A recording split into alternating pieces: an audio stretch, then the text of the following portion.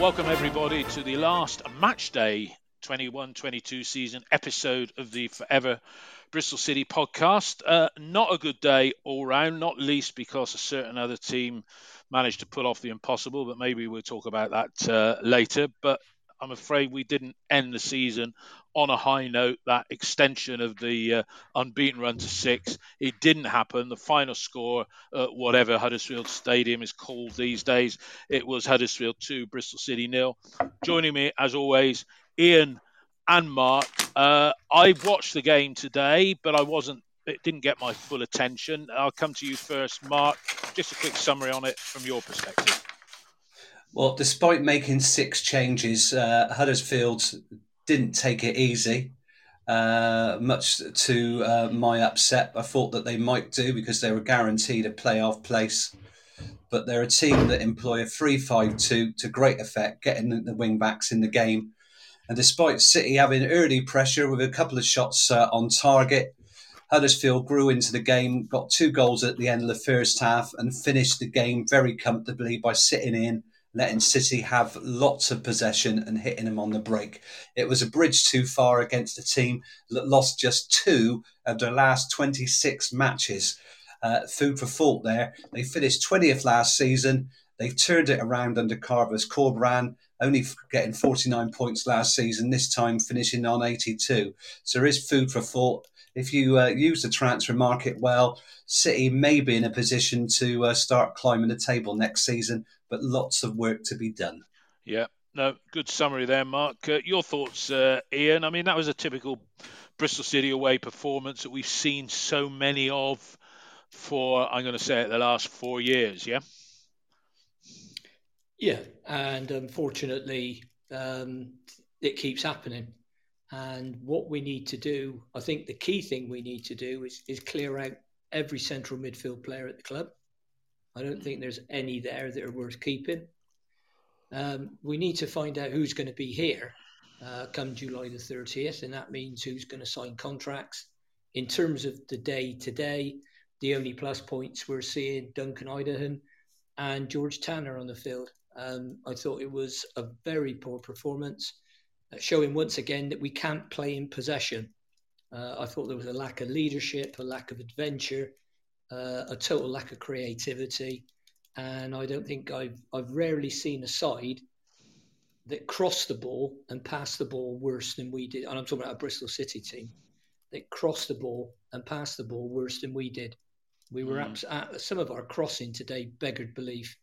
So a poor season, a poor ending to the season, and I think the big difference in what Huddersfield, and let's name the teams, Huddersfield, Luton and Forest have done, is they've changed their manager to good effect. Their Forest and Huddersfield particularly are well coached, and we're not. And changes may need to be made in that department. Interesting you say that, Ian, because I think Nigel Pearson's called the Lansdowne family's bluff by saying, "Well, you get rid of me, the problems are still here." So I think he's still going to be in charge at the start of the season. And so do I. I don't think they're. I think he's got. I think he's got until the World Cup. Yeah, I think he's got until the World Cup break, to be honest. That's what I think. I think that World Cup break could see an end to a lot of managerial careers, to be honest. It's at the end of September, isn't it, begins? No, it's a bit later than that. I think it's probably a 14 games into the season, so a third of the season gone. And you just know it with Bristol City that if we did start the season well, we'd come back like we did after lockdown and play utter crap. All right. Like we did in 2020. Ian, Mark, I don't want to go through a piece-by-piece analysis of the game today because we want to talk about, there's quite a bit to talk about really, but the 2 goals, I'll come to you on the 2 goals as well, Ian, but how did you see those 2 goals, Mark? You commented, as I felt as well, that City started the game reasonably brightly with a little bit of purpose, and a couple of half chances, but all too familiar, the goals again, weren't they? Yeah, the usual stuff.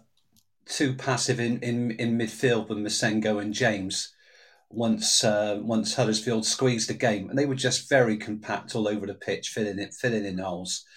And the first goal, I mean, what we tended to do was push the centre backs up the pitch, and Closer was beaten too easily, and that just left Alex Scott and Rob Atkinson. And Toffolo managed to squeeze between them both. He got a little bit of a deflection, but of course, what he did was he took a chance. He pushed the ball through two players and he went for it. You know, they had that desire. That was their left wing back, had a desire to push the ball through two defenders, follow it on, and he finished really well.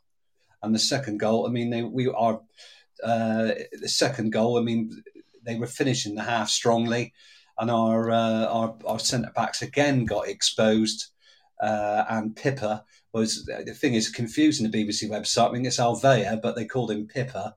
Right down the right hand side, just passed it to Holmes, who crossed it in, and Ward bundled it. Basically, Ward tried to slide it in. I think it hit Atkinson, and then his momentum carried it over the line. Yeah, even though and went over the line. Scott tried to stop it, but the ball was already over the line. It was another soft goal. Typical conceded Bristol City goal. Typical Bristol City goal. And in between both of those, it was a stunning save by Dan Bentley, because I think, as I say, I had 1.5 eyes on the game today, but Dan Bentley certainly pulled off two good saves that I saw. And again, how many times have we said, but for him, they might have got a few more. Ian, the goals. Ian, the goals all too familiar to what we've been letting in, number 76 and number 77 this season. Yeah, and that's one area that we need to look at. I mean, we are, I'm going to use the word blessed, but not necessarily, with 6 centre backs. And if you count the younger lads that we just signed, we've actually got 9 or 10. So we need to find out who's going to sign, who's going to be here. We've now picked up 11 points out of the last 51 away from home, in our last 17 games, which is pretty pathetic. And once we decided what we've got, I'd be prepared to say, well, what are we going to do out of my set numbers? 5 out of 10 stay in division, 6 out of 10 lower mid-table, 7 out of 10 top 10, 8 out of 10 you're in the playoffs. At the moment, with the players that we've got and the squad we've got, I think survival would be the best we could hope for next season.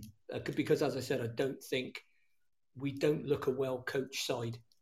We don't look. Well, that's identity. That's identity, isn't it, Ian? We've said that all the way along. Yeah. What is our identity? We're a counter-attacking team. We can't play in possession. So any side that comes and sits back and hits us on the break, we're susceptible. I mean, having said that, Huddersfield had 50% possession today, and you got the feeling if they wanted to have more, they could. And in fairness, he did. It's all right saying, well, they're a really good team. He made 6 changes today in the last game.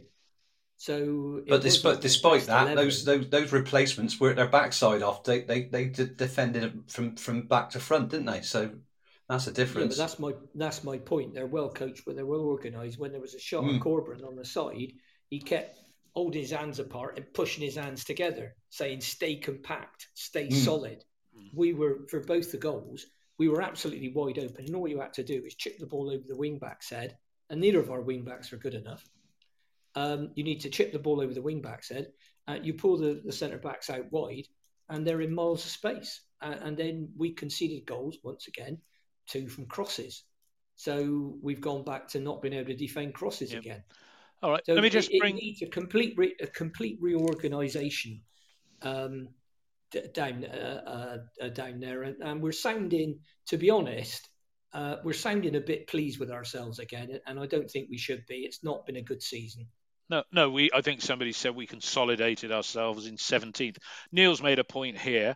Neil Sutton, he's travelling back on Coach 1, and he said they didn't let us counter-attack today at any stage. They were very good defensively, Sarr and Colvin in particular, with Russell in midfield. They are in the playoffs, 2 losses in 26 and top of the form table. We're not a bad team because of losing to them today. They were just better.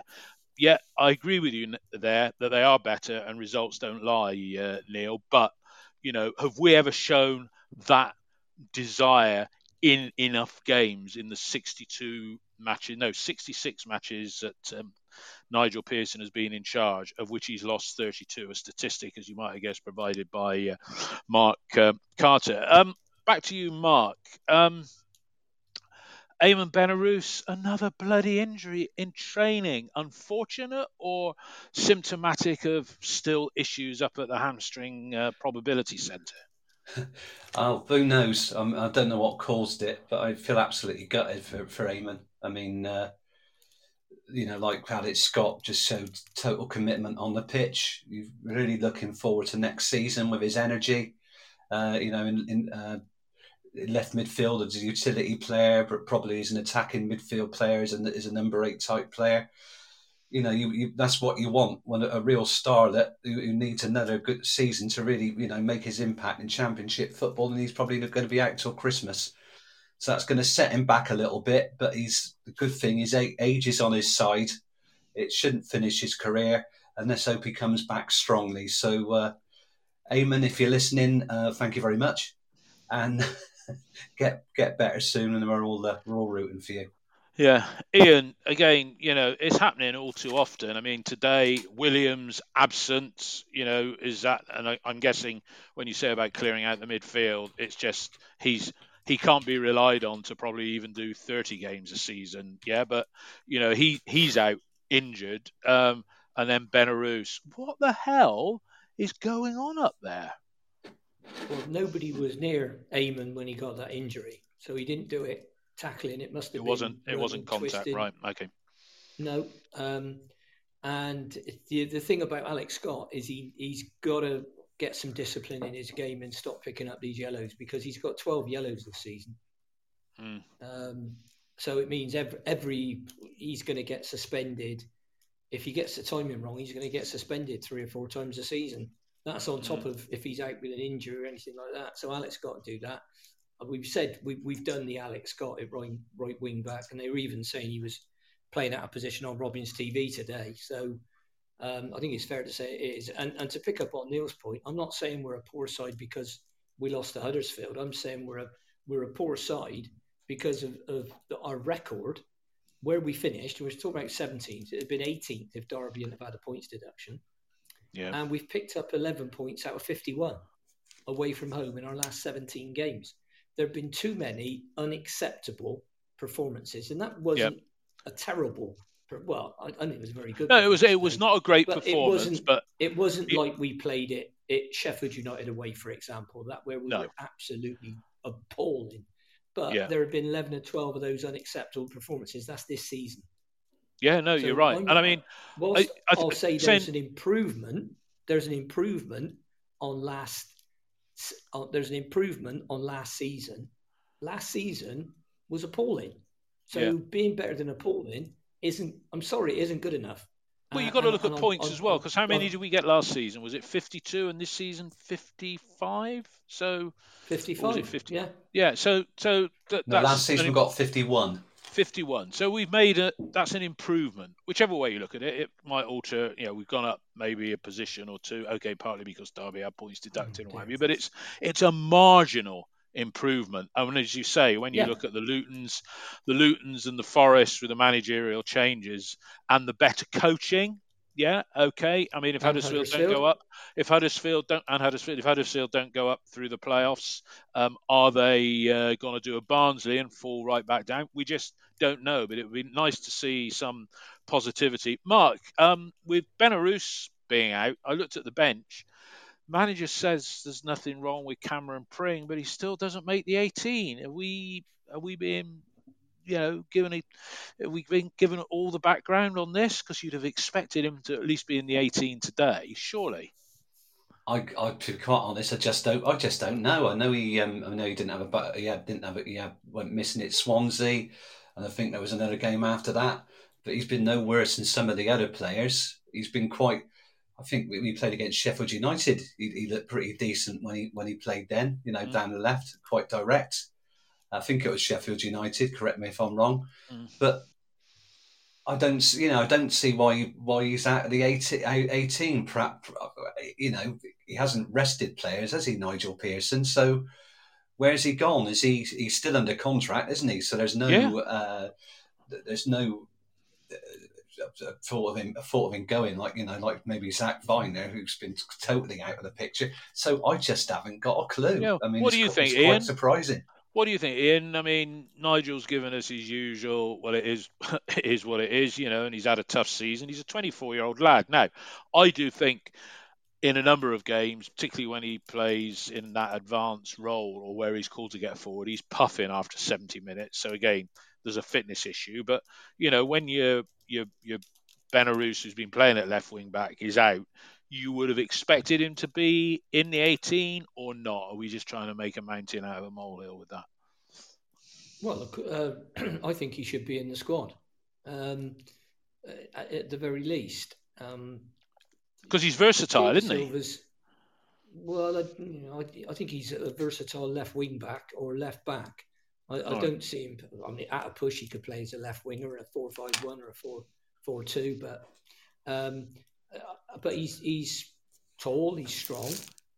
He's another one that has been affected by being played out of position as a left centre back, which he isn't. So.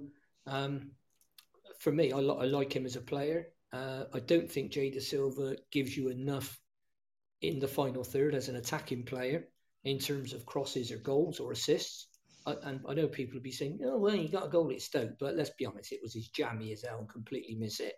So, but I think if you looked at those two as left wing backs in this current, because we have to talk about the current formation, we can't dream up formations we're going to play. I think those two are acceptable, and I wouldn't be looking for us to sign a left wing back in the same way as I'd be looking for us to sign a right wing back. Yeah.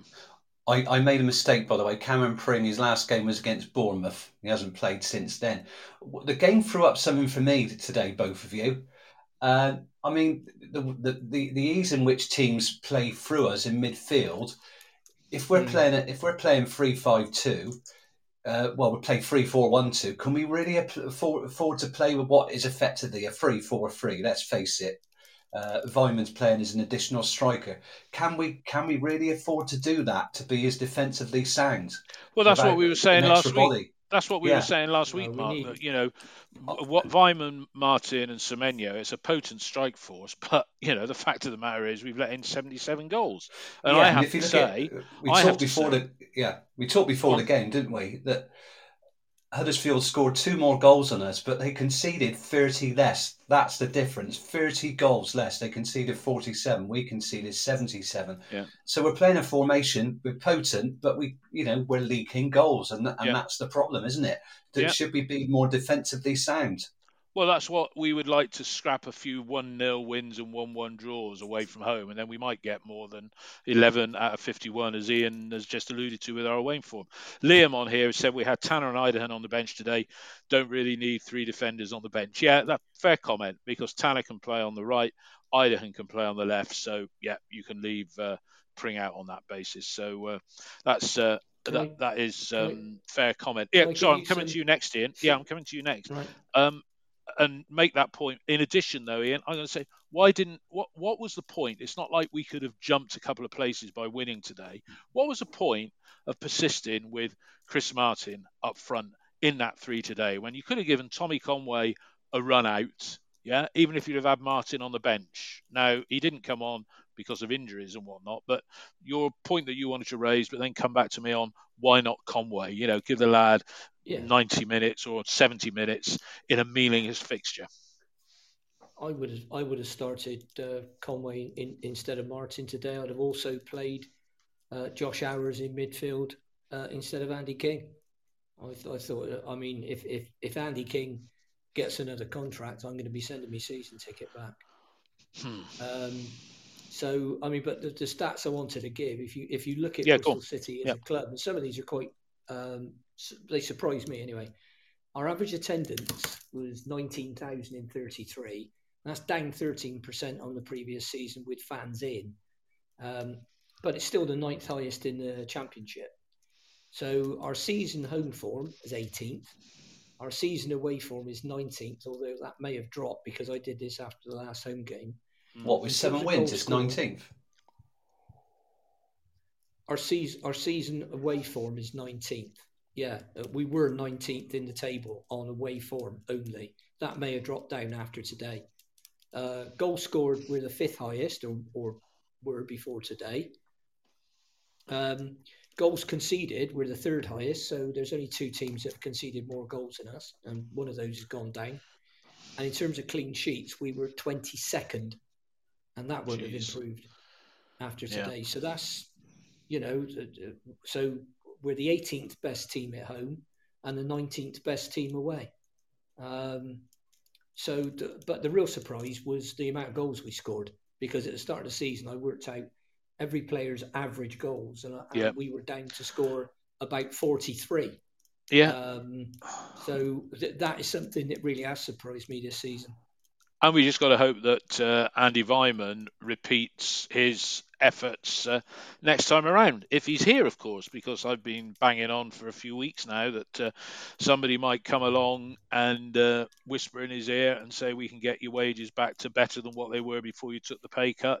And if once we know a player wants to leave a club, very rarely do you stand in their way, not least if the price is right. All right, I want to come on now to somebody who was in his 70th appearance of his career at Bristol City, who allegedly, I haven't seen the pictures, but he was in tears at the end. Crocodile tears. Yes, I'm talking about Hanoa Masengo. Mark first. Hanoa, lovely guy, right? He's been cut a lot of slack because he doesn't get a lot cut when he goes to the barbers, because he's a character player, right? But realistically, right, what has he ever done? 70 appearances, right? Couple of assists this season and no goals. Yeah, lovely bloke, but you don't win championships with lovely blokes. So Hanoa Masengo, crocodile tears. If he's that sorry at leaving, sign the bloody contract. Sign the bloody contract if you're so sad to be going. Am I being harsh, Mark? No, I mean, I'm absolutely flabbergasted. We were supposedly offered 8 million by Watford last summer. What currency that was in. He doesn't look. Yeah, he doesn't look. Yeah, yeah. We were offered 8 million. He doesn't. I mean, you think he would be worth 1 million now? I mean, he was getting caught in possession a lot at the start of the game and made a minor impact at the end of the first half. Yeah. But we lost the ball. Neil said Scott took the yellow because of a bad mistake by Masengo. But sorry, Mark, carry on. But he was getting caught in possession. I mean, what he's got is power. He can turn the ball over, but he can't really tackle. He can push it past players, and he's got bursts of energy. But he just really flatters to deceive. And he joined us with real promise and was probably about 2 stone lighter because he's really worked on his upper body strength. But like I said, in 3 seasons, no goals, 2 assists, 1 against Millwall, I think, in a 3-2 win, and the assist for Semenyo up at Preston when we were 2-1 up and when we should have won. And that's it. It's not good enough. And him and James again today were just too passive. And I agree with Ian. We need more aggression in there.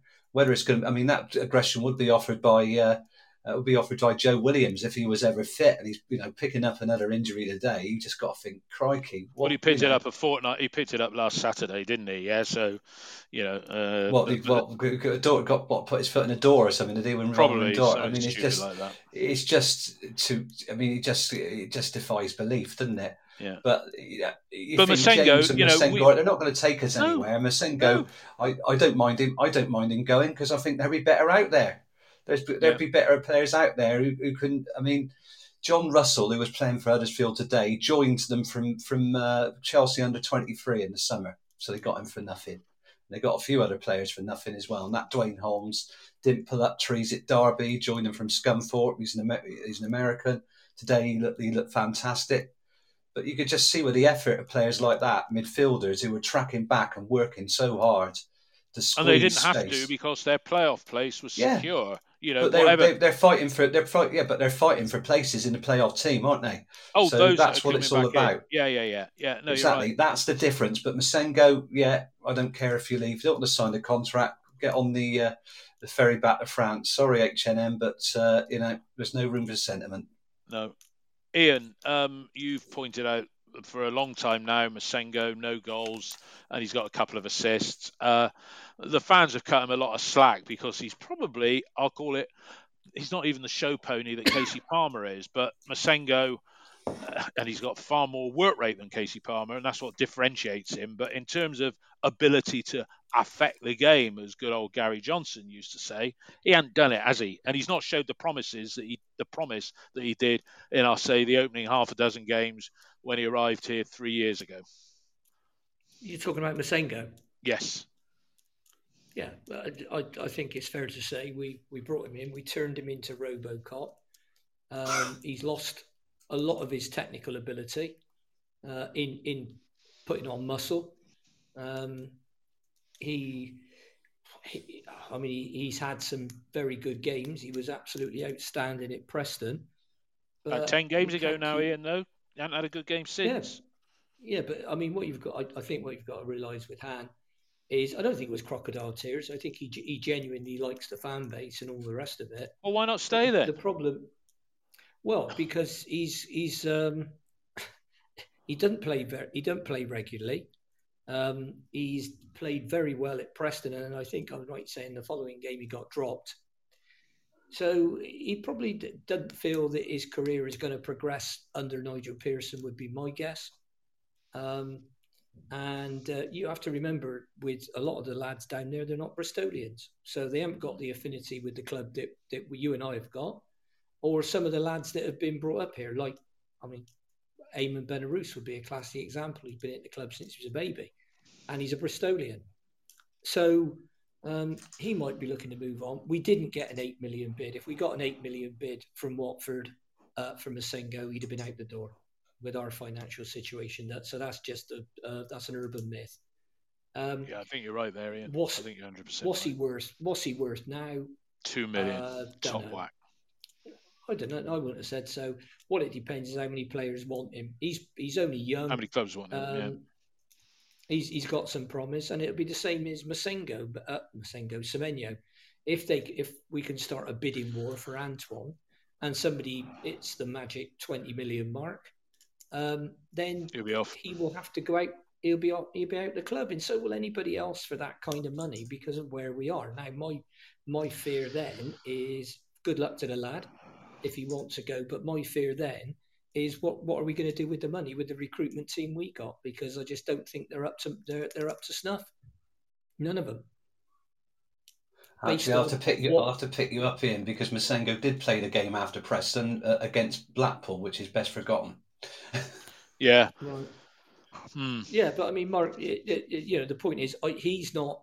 If Joe Williams had been fit today, I don't think he'd have started. And I think he knows that, and that's why I said clear out all the central midfield. And when somebody said, "Well, Alex Scott's a central midfield player," I wouldn't clear him out, but I'd play him 10 or not play him, or I might play him as an 8 in a 3-man central midfield. But I don't think there's not 2 players at the club who can play in a 2-man central midfield against good teams.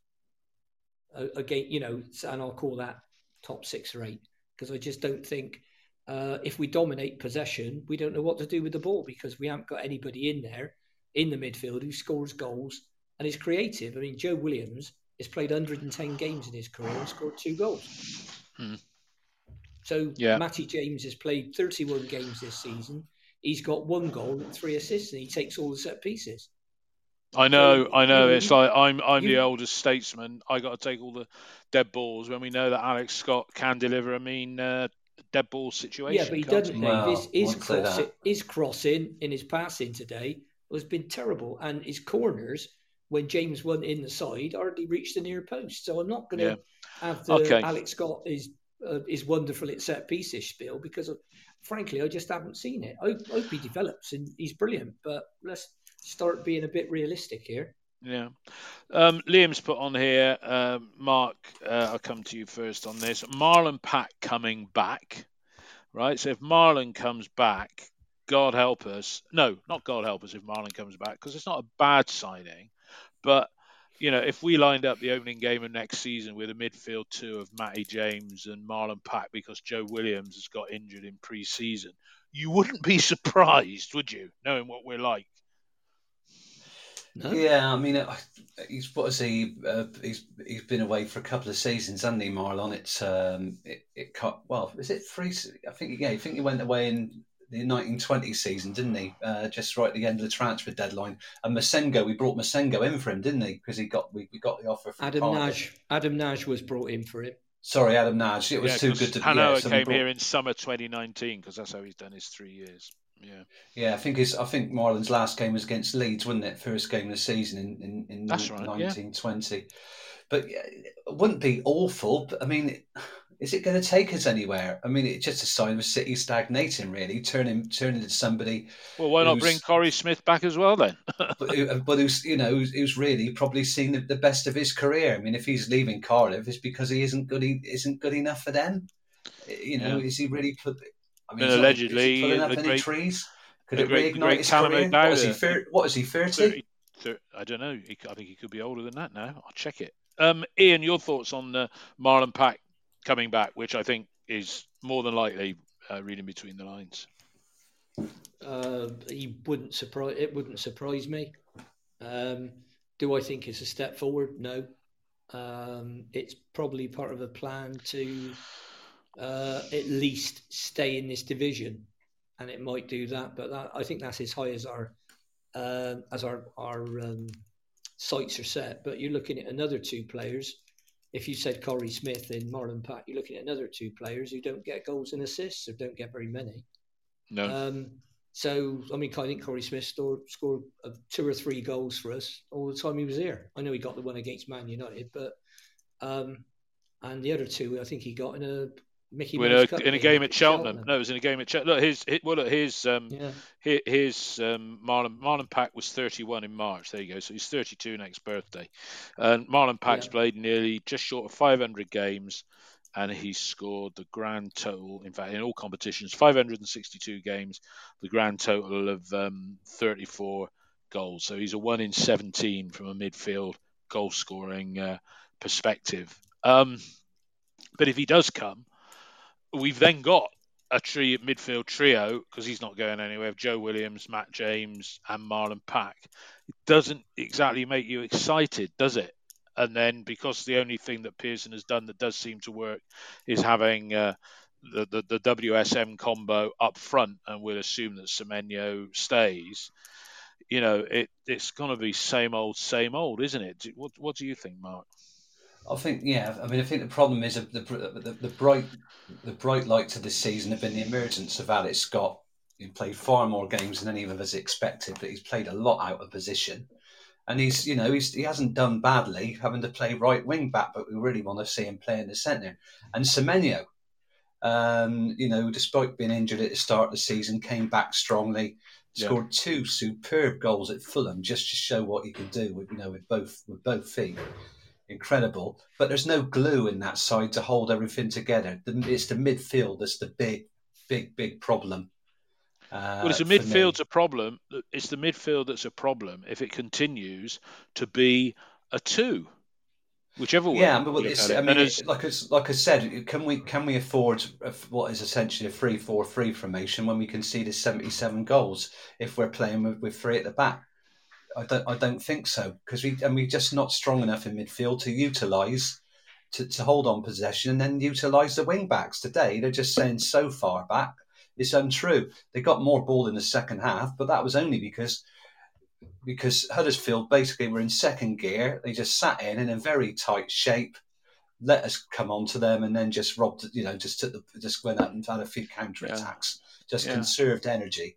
It's like rope-a-dope, wouldn't it, in a way? Yeah. But it's that's it. The midfield, you just can't keep playing that passive type of football. Yeah, Ian, Mark just used the term there, shape, which again comes back to identity. Yeah, we don't look compact. We're loose. Let's just say we're not very good. The league position would suggest that, but it's back. You use the term not well coached, and you would think that with 2 defenders leading all the coaching, that compact would be one label that you could put on us, wouldn't it? Yeah, unfortunately, they need to be good coaches, And Nigel Pearson has said up front, he doesn't go out and do a lot of coaching. He doesn't deal with agents. I just, because Corey Smith was mentioned, and it's mentioned on Twitter today, I thought I'd just look up his stats. 348 games, 6 goals. So he's not going to set the world alight. But he has played 48 times, including 23 subs at Swansea, without scoring. And we know that he's a terrier in midfield. So given a choice of Corey Smith or Marlon Paquet, if you had a choice, and they're similar age, aren't they? Yeah? Yeah, he's 31. All right, he's same age as Marlon. All right, if you got a choice of the two, and you could bring one back but not both, who would it be? Oh, gosh. Because he can play as a holding midfield player, it would probably be Marlon Pack. No, and do you concur with that view, Mark? I really wouldn't want either of them back, to be perfectly honest. I think it'd be a retrograde. No, it's a retrograde step. I mean, but Marlon can pass the ball. I don't know whether he's still got that ability, having been at Cardiff. I mean, Cardiff, you think they wouldn't? They've been known for the last few players for bypassing midfield and getting it to wing backs and do a Rotherham style and then they bring the cavalry in, wouldn't they? And players like Zahori to chase down the ball, which is why I was always surprised that Bobby Reid went there. That obviously took his career back a season or two. But yeah, I mean they're both over 30. I mean, it just seems like what Nigel's done this season is the old boys network. Bringing in James and King and Danny Simpson, which was actually a complete waste of time. He wasn't good enough for us last season. Yeah, no.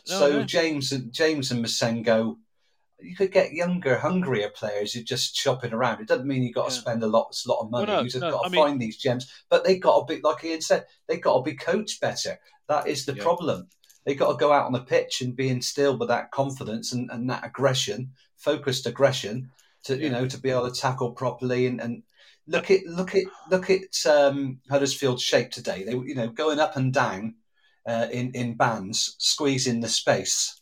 That sort of uniformity. But it's organisation. That's the difference. We just don't work like that. Yeah, but now Briss Red has said on here, it all comes down. Sorry, Briss Red has said on the tape, all comes down to budget, and we simply don't have one. Well, Huddersfield don't have a budget. Luton don't have a budget. Luton don't have a budget. Millwall don't have a budget. There's lots of clubs that have comparable budgets to us, and you're right. If you compare us with the Fulhams, the Bournemouths, and the Sheffield Uniteds of this world, then they have budgets that blow ours out of the water. Yeah? Well, they would love our match day revenue. They would love to play in training facilities like we've got, but they still manage to get in the playoffs. So this is a bloody red herring. This is a red herring. All this stuff. It's all about desire. Do you think the two of you, that Dan Bentley, Thomas Callas, Antoine Semenyo, Andy Vyman, Chris Martin, wouldn't get in Luton's side? Because I think they would. No, I think you're right. What's wrong with us? Coaching. So what's wrong with there you us? go. Yeah, I think it's coaching. Do you think Millwall would say no to Antoine Semenyo and Andy Vyman? No, of course they wouldn't. No, they'd say no to Tim Closer and Callas. No, I mean that's what pundits been saying this week, recently, about our strikers. And look at Blackpool when we went up there. The point I made is we're a worse team. Normally, you say the sum or the team's greater than the sum of the parts, but we're the opposite. Yeah, we've got some good parts, but we haven't got the right team. Now, for me, there's down to two things. One is injuries, and that they still haven't been under control. Been better this season, it's true, but better than what? And we still haven't got that coaching. There isn't. You don't look at us and think, oh well, all right, we're a counter-attacking team, but you've got to be able to do the other thing, because if you're a counter-attacking team and the other team comes and sits in, what do you both do? Leave the ball on centre circle, ignore it? So we need. On going back to the players I said we should sign, that's why I said we need two really good central midfield players. At least it would be a holding player and a creative player, so a Khalifa Cisse and a Tinian, if you will, for City players. but possibly a second one as well. And I haven't got a problem with all of the central midfield players going out. And I'm calling Benarous and Scott 10s as opposed to no, you're right. And Ian, you call them 10s, but the manager's insistence on playing Chris Martin dictates, right, that, and if he's still got Semenyo and Vyman as well, his insistence on playing that means that we start next season, because Alex Scott can't play in a 2, we start next season with, Scott out the side.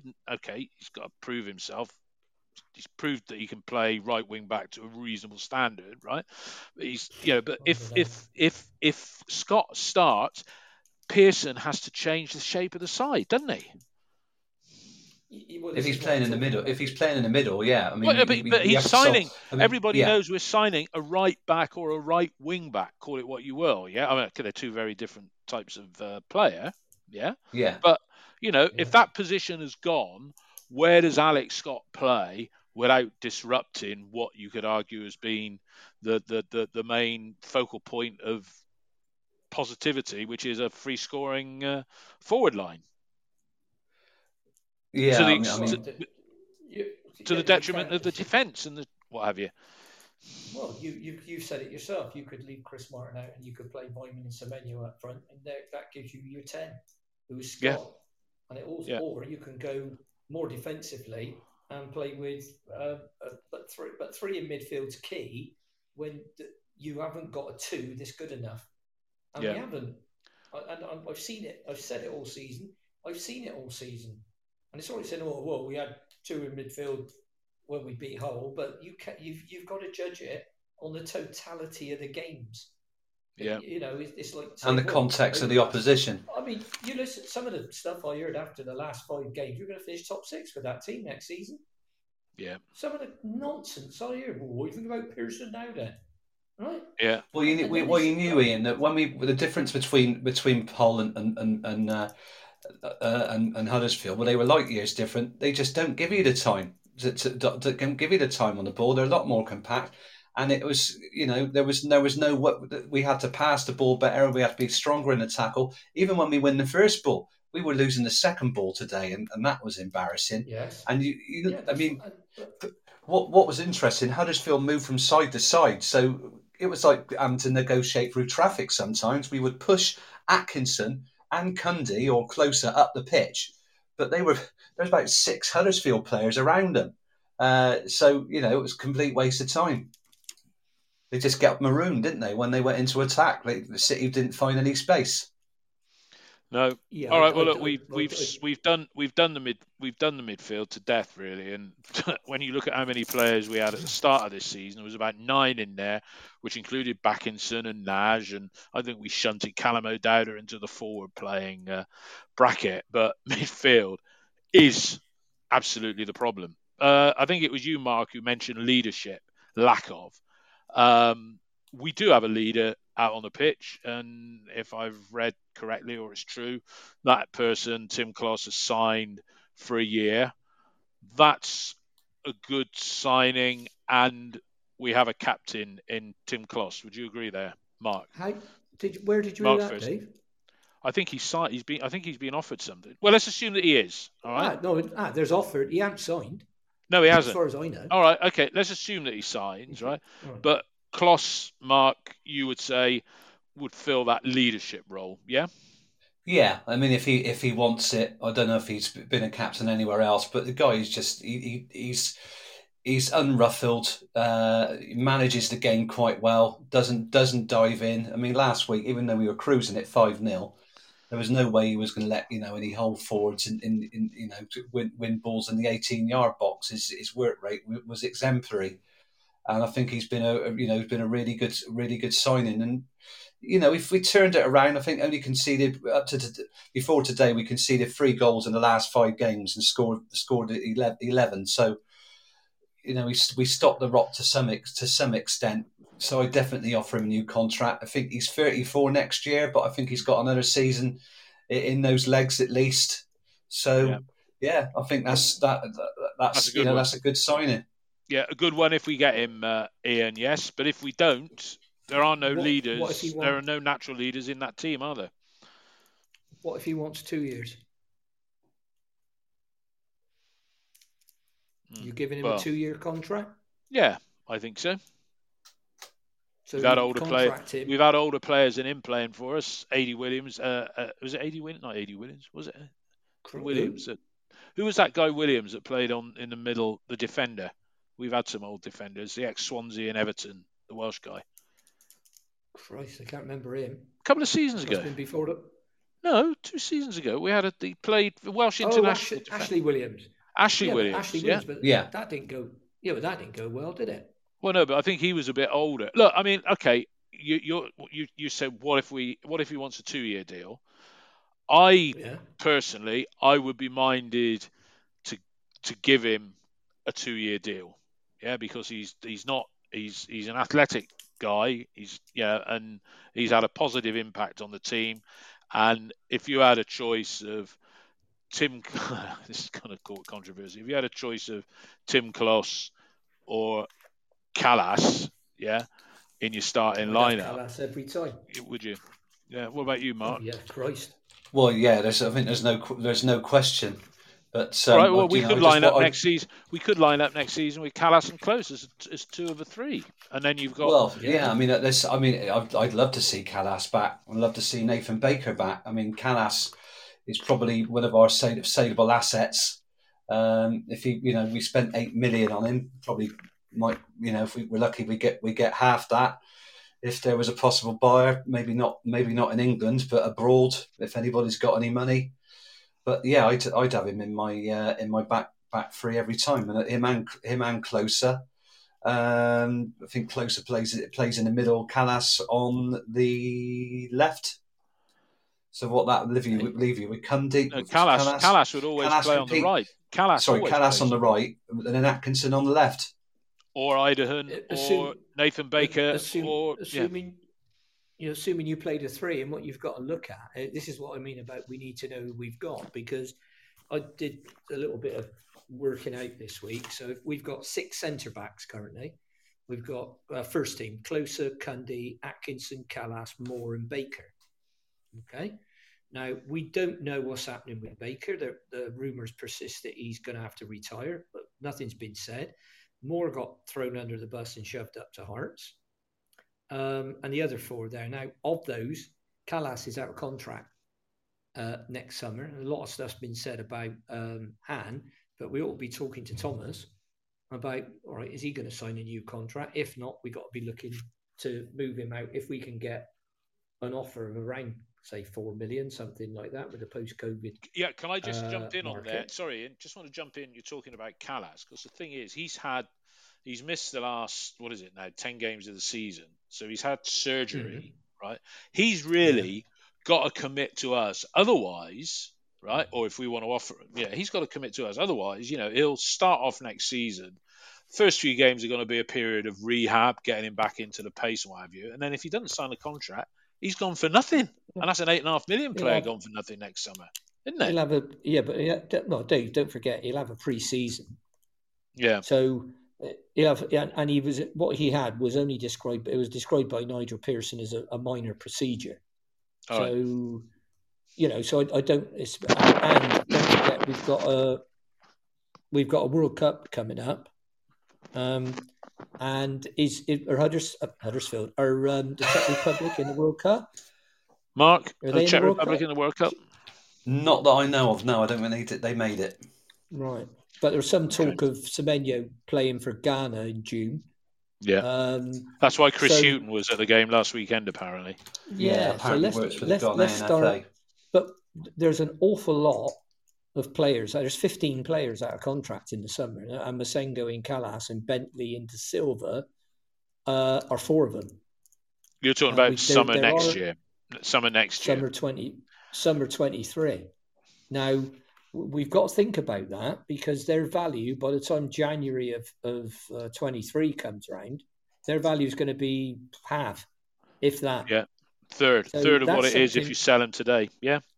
Yeah, that's something. Obviously, you've got to have the bids, but my most likely one out the door of the players we want to keep would be Antoine Semenyo, because they're, you read all this clickbait crap I love the words they use. They're tracking him, they're eyeing him, they're weighing up a bid, and the numbers just go up. I mean, Semenyo's value went up 5 million in 24 hours on Twitter, and this is clickbait sites. Let's call them what they are.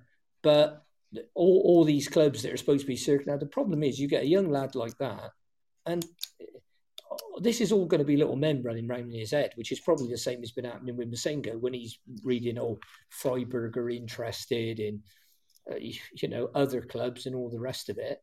So I think it's very difficult to say what we're going to do next season until we're clearly established, right, okay, who's going to be here at the start of next season. We know this season hasn't been acceptable. I certainly don't think it has. And I don't think we've made enough progress when you compare us to the likes of Luton, Nottingham Forest, Millwall and Coventry, and Huddersfield, and Millwall and Coventry. Yeah. So, and those clubs haven't got massive amounts of money. No. So we talked about the money. A lot of them well, if you look at Millwall and Luton's attendances, what are they averaging? Somewhere between 9 and 10,000. Yeah, they're half, not far short. They're half of ours, slightly more than half of ours. They get 60%. Luton, they just haven't got. I mean, they play in a rackety old ground, Luton, don't they? That was the question. Are they building a new one? Their new ground comes online next year, and it's just off. I think it's just off junction 12 or 13 of the M1. Because as you know, I used to live up that way. There we go. Yeah, I mean, Nathan Jones, I mean, they play nice football, but they got into the playoffs and they've had terrible injury problems recently. So just getting over the line was difficult. Have you seen that goal they scored? Have you seen that goal they scored against Reading today? No, I haven't. What was the it goalkeeper? Like? The goalkeeper is down that end where we always go, that horrible little end behind the goal in people's back garden. And the goalkeeper just sort of throws the ball down like Bentley does, rolls it forward, and he doesn't see the bloke behind him, who just runs from behind him and rolls past him and knocks it into the net. It's classic, absolute classic.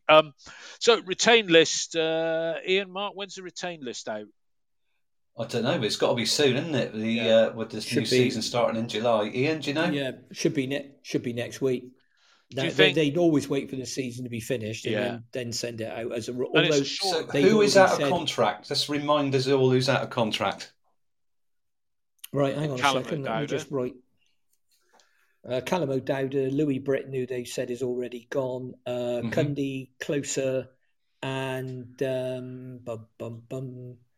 Cundy, Closer, Britton. I think that's it. I will double. Hang on a minute. Let me just double check for you. I'll go to my out of contract list. So while Ian's doing that, Mark, do you think we'll get out? Yourself. Yeah, Mark, do you think we'll get out and do business early? Because one of the best seasons we ever had was the start of the 2014-15 promotion season, when Steve Cottrell went out and signed up basically 4 or 5 players that pretty much got us to where we were that season. They all went on the pre-season tour. Or do you think it's going to be typical Bristol City? We'll still be building the squad when the transfer deadline window is about to slam shut at the end of August. You'd hope that we'd start moving quickly, wouldn't you? Yeah, I think they look to identify targets now. I mean, if it's in the Premier League, perhaps under 23 players, they would have to look at retained lists for players that become available. Where it's transfer, I think we're just going to look for players out of contract or for minimum fees because we haven't got any money. That will depend on whether we can actually trade any players. If anybody wants to buy them, your Naki Wells, Casey Palmer's place, Taylor Moore. That's would they let him go? Zach Viner, do you want to let those players go for nothing if you don't want them anymore? But I think we're shopping in the basement. League One standard players, and maybe players who aren't wanted. Premier League young players. I don't think he's going to change his stance on loans, is he? Well, that's another player thing. I missed was Andy King, was the player I missed. So this summer, Britton, Cundy, King, O'Dowda, who has a 1-year option. We may or that's may our not option, though, isn't it? It is our option. and Tim Closer. So we know that Cundy and Close have been offered new contracts. We haven't heard that the others have, so I'm taking it they're going.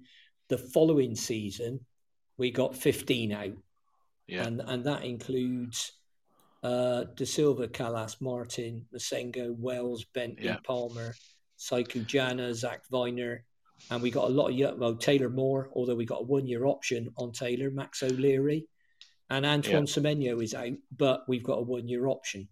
And Nathan Baker's out, and Tyreek Backinson's out. So, I think there's a lot. They'll be gone. There's a lot. So let's pitch this in there.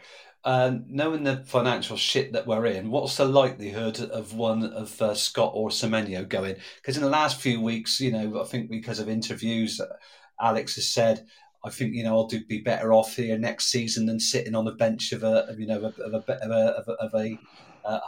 higher team. Do we think either of them will go in the summer if we get the right? They're not going to go on the cheap because we're not going to let them go. All this stupid paper talk. But if we get a good offer, we'll take it. I think Semenyo is more likely to, because Scott hasn't had the chance to blossom in what is his true position, be that as a 10, as Ian says, and I agree with him, or in midfield. So what do we value Semenyo at? What do we value at? And what's our glass ceiling on Antoine?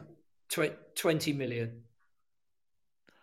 I think if somebody offered us 15 for him, he'd gone. But I'm more worried about somebody offering us about 8 for Andy Weimann. But there we go. Anyway, look, it's all going to be happening in the next few weeks. Did either of you guys watch Man City Real Madrid the other day?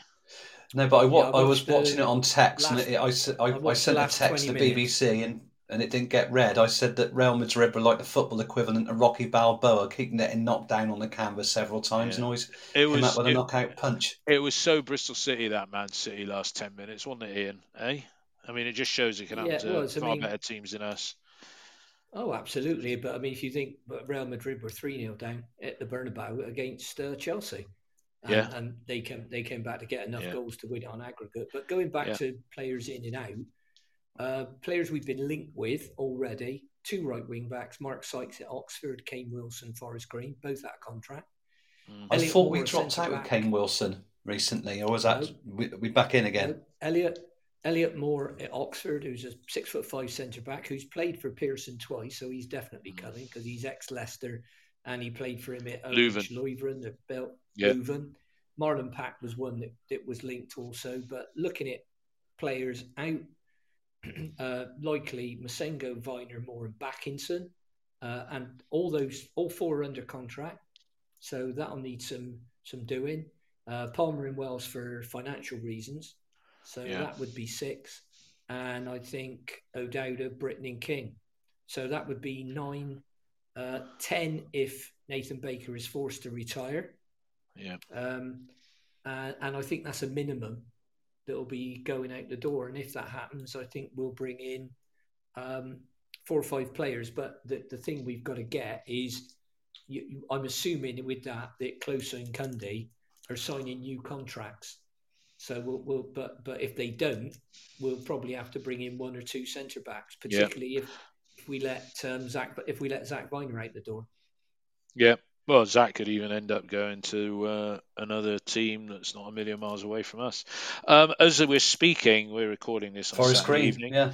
We're recording this on Saturday evening, and it's not been a good week for Manchester football. Well, United did beat Brentford, but as we write this, Man United are losing 4-0 at Brighton. And when you make you think that they're not trying, wouldn't you? Well, it would. I mean, about 4 years was it about 4 or 5 years ago when Brighton had guaranteed promotion? We went up there and we beat them. We spoilt their party a bit, didn't we? That seems we did. Josh Brownhill scored, didn't he? I think that was. When you look at Brighton, though, I mean, you've been down to the Withdean Stadium, Ian, haven't you? A long time ago now. But when you look at Brighton, poxy little club a few years ago.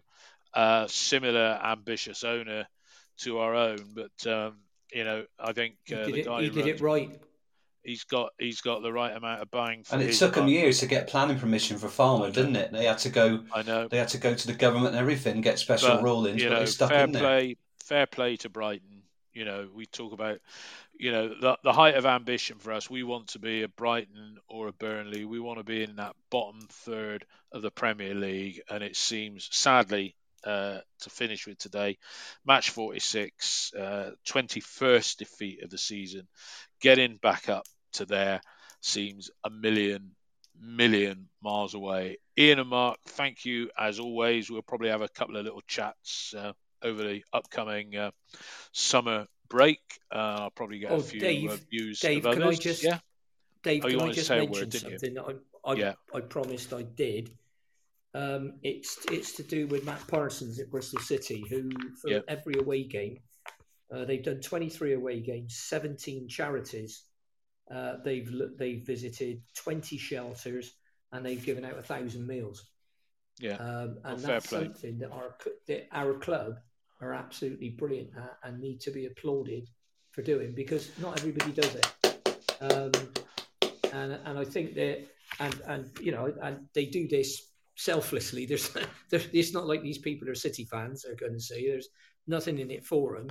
And obviously, I like the stuff that Noah does for the community and other players. No, he's a good lad. Well. So he's a decent. Right. He's a decent human, to use a phrase. And Briss read one of his comments here.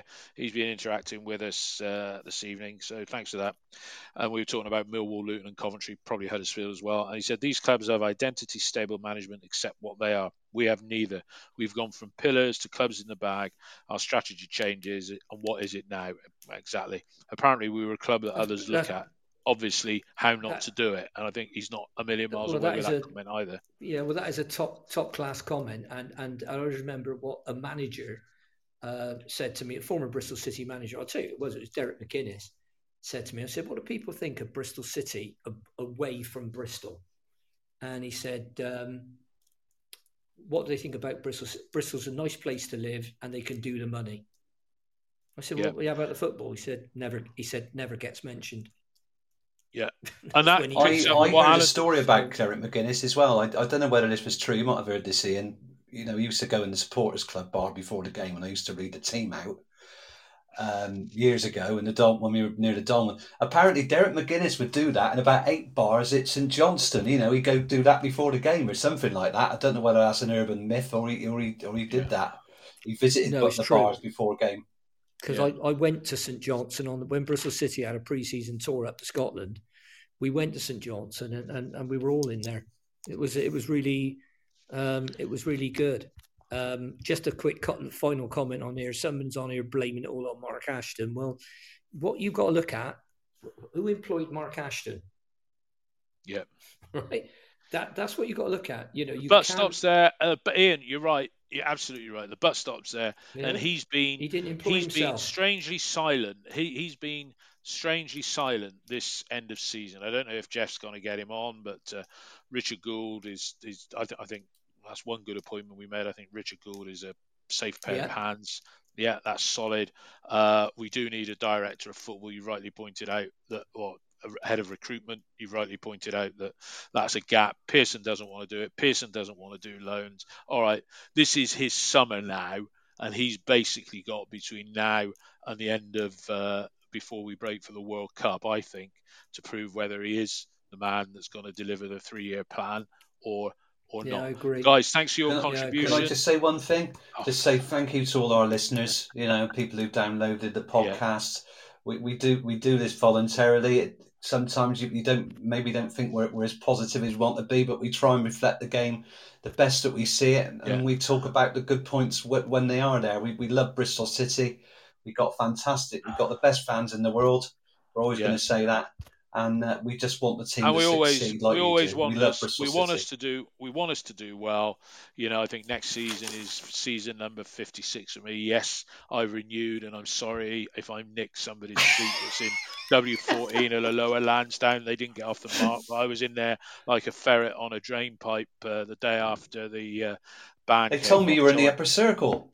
No, I am now sat in row 13 of W14, if that's the middle block. So I'm quite close to the trainers' dugout there, so I'll be able to hear what Mr. Pearson saying next season, because he will. So if I see him a bucket and sponge, that'll be me. And I do wish him the best. I just wish today that we'd scraped a 0-0 draw, a scrappy 0-0 draw, just to keep that end of season run going. Yeah, and okay, as Max Jack said on OTIB, certain people were creaming themselves. You alluded to that as well, Ian, that we have this good little run and everything's all right for next season. A lot of work to be done, hell of a lot of work to be done, and it really starts on Monday when they are back and obviously doing their end of season fitness registration and everything like that. Good luck to Hanoa Masenga. Apologies if some might have felt I was being a bit harsh, because he is a nice lad and we hope to see his career blossom, but it's not going to be at Ashton Gate. But at least he's been given games, he's been given minutes on the field. But anyway, thanks again, as you say, for all the listeners. This episode should take us past 80,000 downloads. Really pleased about that as well. And we'll be back. We'll be doing some stuff during the summer, but we'll be back on the opening day of the season, which is a short close season because the opening game is on July the 30th. Maybe do a couple of friendlies if there are any, and the fixtures are out in June. By then, we hopefully might have done some transfer activity as well. But everybody, thanks for listening, and thanks for your support, and in the main, positive comments as well. All the best, everybody. Cheers. Right. God bless. Cheers. Take care, Ian. Cheers, David. Stay safe. Cheers, bye. Bye-bye. Bye-bye.